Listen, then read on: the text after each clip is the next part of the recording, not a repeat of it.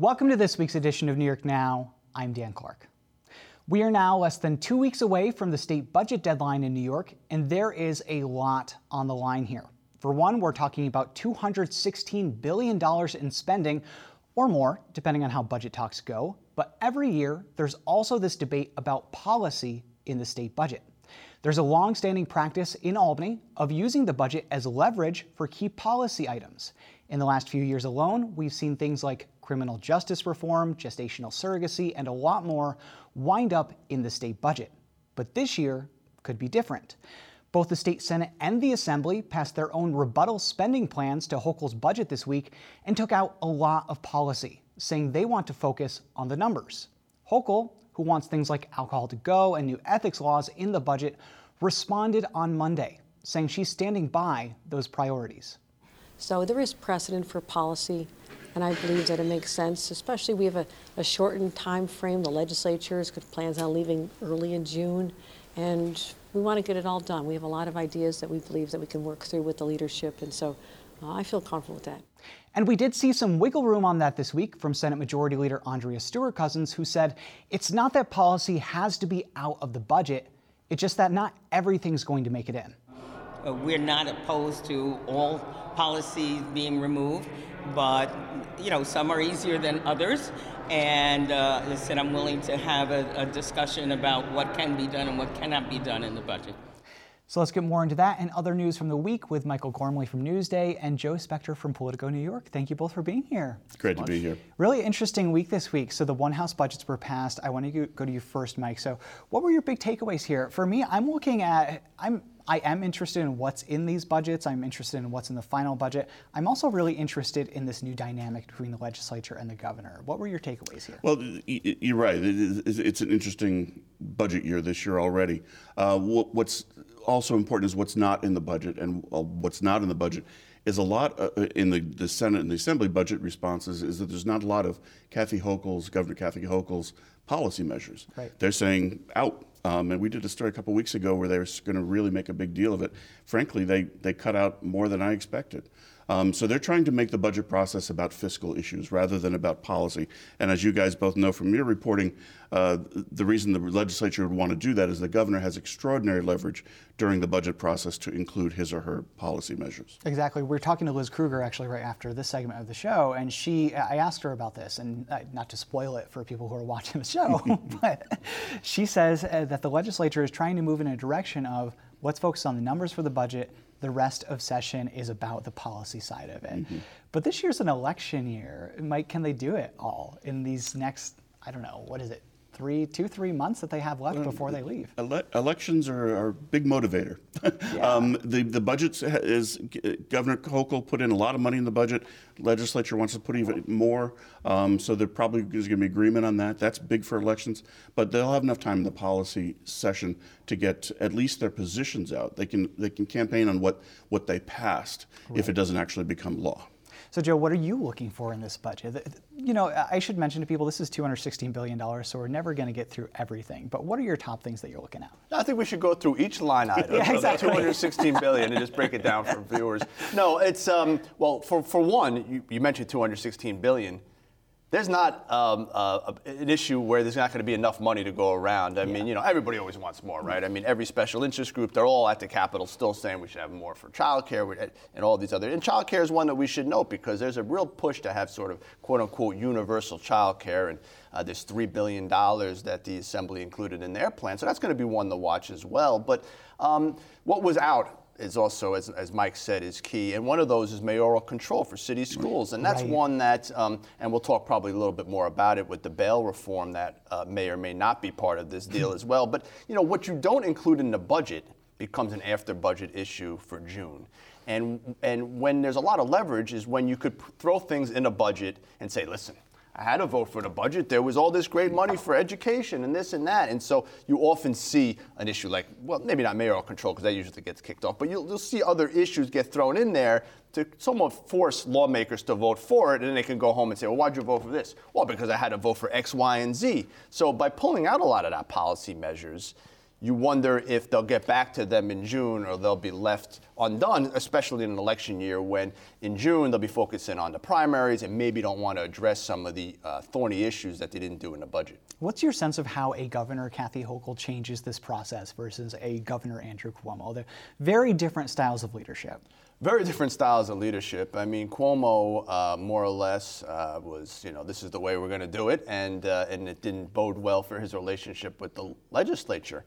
But remember, this is Kathy Hochul's first budget, as you noted, and she's going to want to have a lot of victories. And if there's going to be pushback from the legislature, on some of those, she's going to have a fight on her hands. There's no question. Maybe with Cuomo out, it elevates the power of Andrea Stewart-Cousins and Carl Heastie in that they've been in that room before. Yep. You remember back, and Mike does too, when David Patterson was in office, or even when Cuomo first came in, they didn't have the experience of like a Shelley Silver or Joe Bruno or even Dean Skello. So how does that dynamic work when you have lawmakers and legislative leaders who have been there, and Kathy Hochul's the first one that you have to do it? And I wonder if this year we see Kathy Hochul give a lot of concessions to the legislature, because I imagine the first year that she's in office, where she's in an election year, she probably doesn't want to create this tension that the legislature had with Andrew Cuomo before. But it looks like that might already be happening with bail reform, at least. Let's switch to that. Mike, so it was leaked to the New York Post on Thursday, a 10-point plan from the Hochul administration on rolling back some aspects of bail reform, maybe adding in some new criminal justice measures. We don't have to go through all of it, but what were the top lines there? The top lines are that judges would have more discretion to consider the dangerousness to a community of releasing someone. Also, there are more charges that would be that a judge could set bail for, to basically keep people in. And also, there's one that's kind of in the weeds, but it's very important. This discovery issue. Yes.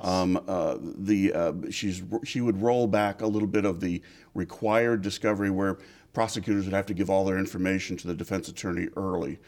She's eased up on that a bit. That's a big problem. I mean, when that passed in 2020, I don't want to say it's a problem, but in 2020 when it passed, a problem that came along with it is the DA said, well, you give me these tighter deadlines, but you don't give me the funding to go with it. So they're working with the same staff to do a much faster pace of work, and it just wasn't working for everybody.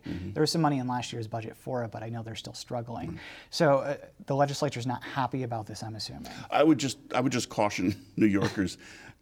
Nothing necessarily happened this week. I mean, it's good that that's very true. That's very true. It's good that the governor put out a position, and a lot of politicians won't. So I give her credit for that. She put out her position, but she had two other opportunities to really force this issue in her budget in January or in her 30-day amendments in February, and she didn't. Now we've got a legislature that doesn't want to deal with this for some good reasons.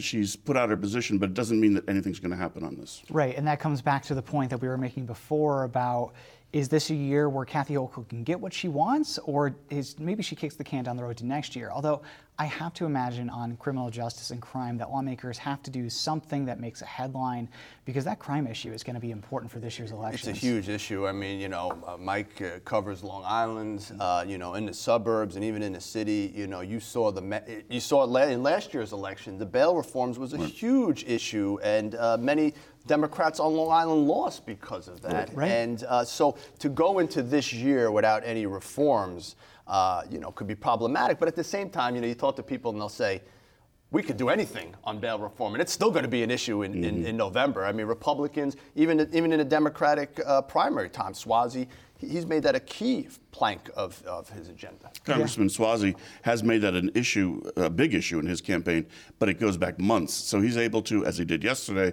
say that that he thinks that Governor Hochul was responding to his pressure. To some degree, it's probably true. Yeah, I think you're right. Politics is going to be key this year, but we do have to leave it there. Mike Gormley from Newsday, Joe Spector from Politico. Thank you both so much. Thank you. So on the Senate side, the state budget will be negotiated by the Senate Finance Committee. They'll be pulling some pretty long hours in the next couple of weeks. And that includes State Senator Liz Krueger, the chair of the Finance Committee. We spoke this week about where the budget stands and what's ahead. Senator Krueger, thank you so much for being here. I appreciate it. Happy to be. So we're talking about the state budget. New York is in a better financial condition this year than in years past because of federal relief during the pandemic and also better than expected tax receipts. I'm wondering, does that make it easier to negotiate a budget because we have all of this money, or does it make it harder because we have all of this money and everybody wants a piece of it? I think it actually makes it a little harder because people recognize that there are some funds, and so they definitely want to fight over them because everybody has their own priorities. They also recognize we have a new governor. Her name's Kathy Hochul, and she actually seems to believe that her job is to work with the legislature and the people of New York State to come up with the best outcome, as opposed to our previous governor, who thought he was the only one in the whole world who knew anything, and everyone else was just an irritant to him. And that truly was played out during the budget process. So, look, we don't all agree with Kathy's budget, and the legislature, both houses, made it clear in their one houses that we're not identical to her agenda, although on most things we really do agree, and we want to negotiate out what we think is the best answers for 20 million New Yorkers. And I feel like we're not going to have a problem getting to that goal line, but there are definitely more participants showing up saying, let me explain why we've been starved to death, we've been underfunded for so long, and we need to do something about it. That now that New York State is in a far, far better economic position than it has been for quite a few years. There is a minor disagreement, and I don't necessarily think it's a big thing. So the governor has put policy in her budget. It's a longstanding practice in Albany for the governor to do that. The legislature mostly stripped that policy out in their one-house budgets, and I don't think that that's necessarily unusual, but do you see this changing this year? Do you see policy staying out of the budget, or do you think there's an opening for it to wiggle back in? Well, I don't think either house pulled out all policy. Right. Because many policies have a fiscal attached to them. So I think in general, it is the philosophy of both houses of the legislature that if there are policy changes that impact significantly fiscal expenditures or revenues, that's the kind of policy that needs to be in the budget. But if they are just policy positions that don't actually have a fiscal impact, those should be done separately as freestanding statutes through the two houses, then voted, vetoed, or signed by the governor. And I think both houses continue our belief that that's the appropriate set of standards to be used for dealing with state law and the budget, because they're not always hand in hand. We are also living at a time right now where inflation is going up. The cost of gasoline is obviously very high. How important is it in this budget to provide relief to people in New York that are really struggling to meet their costs right now because of these higher prices everywhere? So speaking for the Senate, we worked very hard to make sure that we were following through on speeding up the middle income tax cuts that had already been passed, but were scheduled to come in over a slower number of years. So we in our one house recommended moving those up to continue this year. We supported the governor's plan around a STAR expansion, although we changed the numbers a bit to reflect more on the lower income homeowners than in her plan, but still the same amount of money going out. We did not increase taxes. We did recommend a sales tax holiday on a portion of the gas sales tax at the state level, and authority for the counties to do the same at their level. Remember, most sales taxes half state, half local. But we recognize that right now, thanks to Putin and Russia, we're seeing a skyrocketing in the costs of gasoline, and that we need to confront, at least at some level for a while, is there something we can do to help mitigate the very rapidly growing costs of gasoline? So over the next 2 weeks, things will fall out of the budget. That happens every year.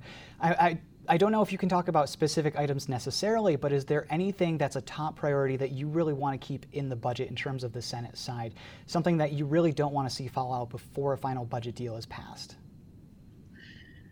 I would say that two of the big issues my conference wants to fight for is a true investment in heading towards universal childcare, both with universal pre-K statewide and with universal availability of childcare on a sliding scale for below the age of 4 before you hit the pre-K years.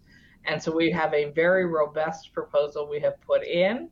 Maybe we'll need to roll it in over a longer period of time than we've proposed so that it is not a giant cost in the first year. But people are desperate to see this because families can't go back to work. Right. People can't go back to work, even though they need the income from both, if there's no place that they can be assured that their young children are being cared for carefully and safely. It's just a reality that we need to confront in the 21st century. And at the other end of the age spectrum, we have a crisis in home care services. We have people who are being released from hospitals, and yet the hospitals are reporting there are no home care workers to be hired, and we need transformatively to be assured that there is going to be an adequate workforce to deal with these issues, to take care of us and our parents and our grandparents. And when you are paying people a higher minimum wage to flip burgers, then you are paying people to care for your most vulnerable older adults and disabled adults, something's wrong with your priorities. And so we are hoping that we can also make a serious dent in the underfunding of the home care, healthcare universe.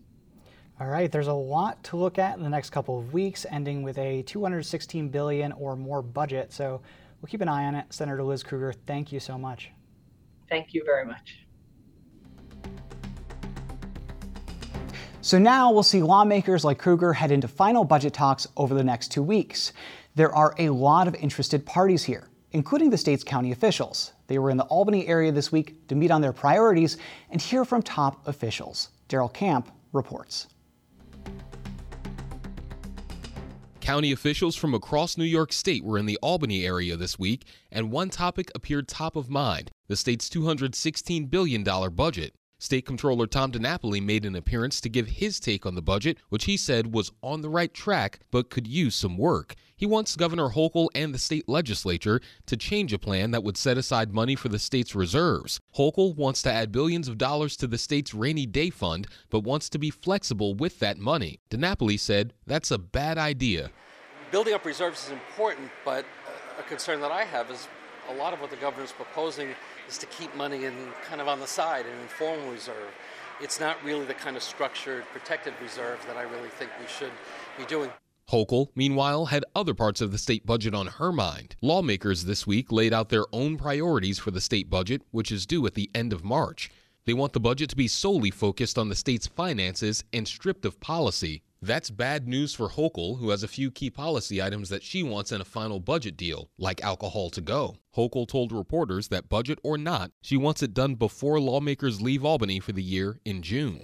This is to help them recoup the money that they lost during the pandemic when they were shut down. This is a lifeline for them. So I don't want to cut off that lifeline that our businesses are begging for. But there is one area that lawmakers and Hochul agree, that's public safety. The Senate and Assembly want to build on Hochul's proposal to spend millions of dollars on crime intervention services and violence interrupters this year. But some county officials said they'd like a different approach. Dutchess County Executive Mark Molinaro is a Republican and the president of the New York State County Executives Association. He said lawmakers should take a second look at the state's recently enacted criminal justice laws and the cost they've had for counties. One area of concern is automatic discovery. That creates tighter deadlines for prosecutors, and Molinaro said it exponentially increases their workload. Discovery reform not only is an unfunded mandate, it is a massive disincentive to prosecute even the simplest, let alone the most complicated of crimes. That being said, there is still time for changes to the state spending plan, which is not due until the end of the month. For New York Now, I'm Daryl Camp in Albany. And as we mentioned earlier, Hochul is proposing a new package of criminal justice reforms. We'll see where that ends up. But turning now to health care in the state budget, Democrats in both the state Senate and the Assembly want to create a new public health care option this year for low-income undocumented immigrants in New York. The idea would be to give them access to the state's essential plan, a public health care option for low-income people. Assembly Speaker Carl Heastie said this week it's going to be a top priority during budget talks. If people are going to get sick, they have to be taken care of, and so it's an expense that the hospitals would bear anyway. So I think it's very important that, one lesson we learned throughout this pandemic is make sure that people are healthy, and so it's very important to us. Supporters say it would bridge a health care gap for undocumented people who can't get Medicaid. For more on that, I spoke with Murad Awauda, Executive Director of the New York Immigration Coalition. Murad, thank you so much for being here. I appreciate it. Thank you for having me. Of course, anytime.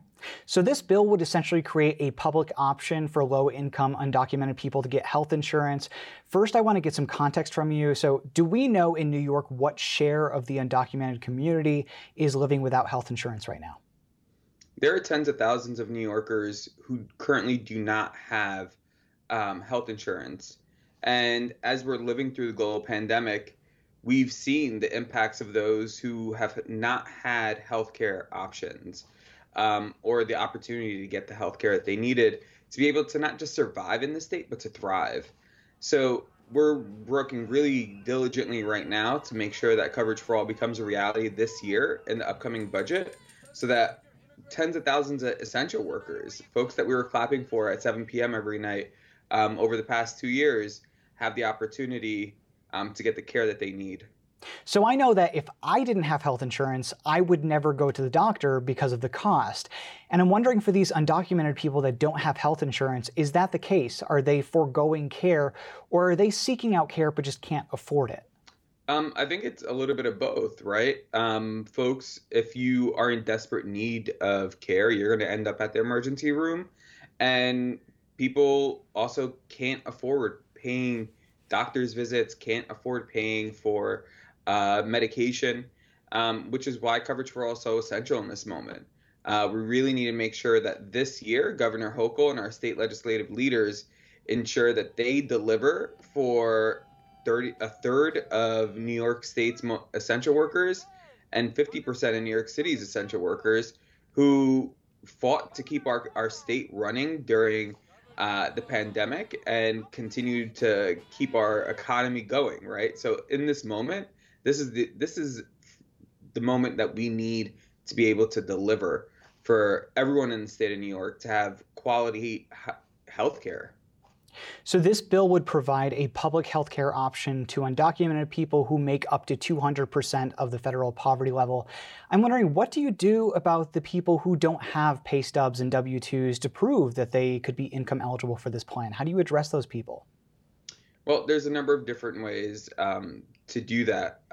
Folks have the ability to prove their income through bank statements, through letters from employment. Their 1099s when they're self-employed and they're contractors. There's a number of different ways that folks improve their income eligibility. So I imagine opponents of the bill would point to the cost. I believe it's estimated to be about $500 million. Correct me if I'm wrong. And I imagine the opponents of the bill would point to that undocumented people don't pay the same amount in taxes as people who are here, native-born citizens. How do you address that concern from people who might say, well, where do we get the money to pay for this? Well, thankfully, the state has over $10 billion billions with a B, in surplus this year. And I believe that the state will continue to have a surplus moving forward into the future years.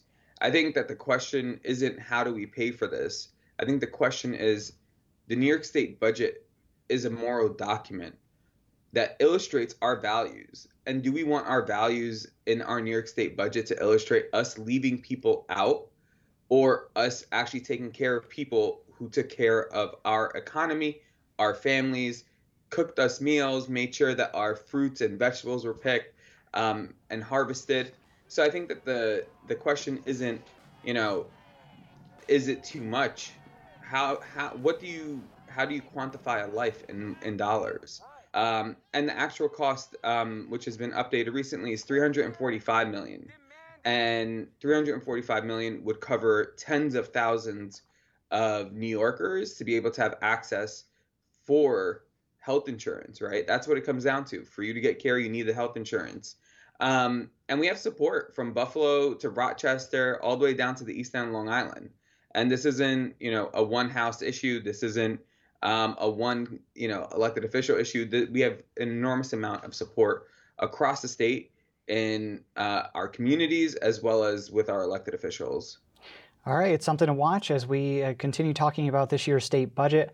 Murad Awauda from the New York Immigration Coalition, thank you so much. Thank you.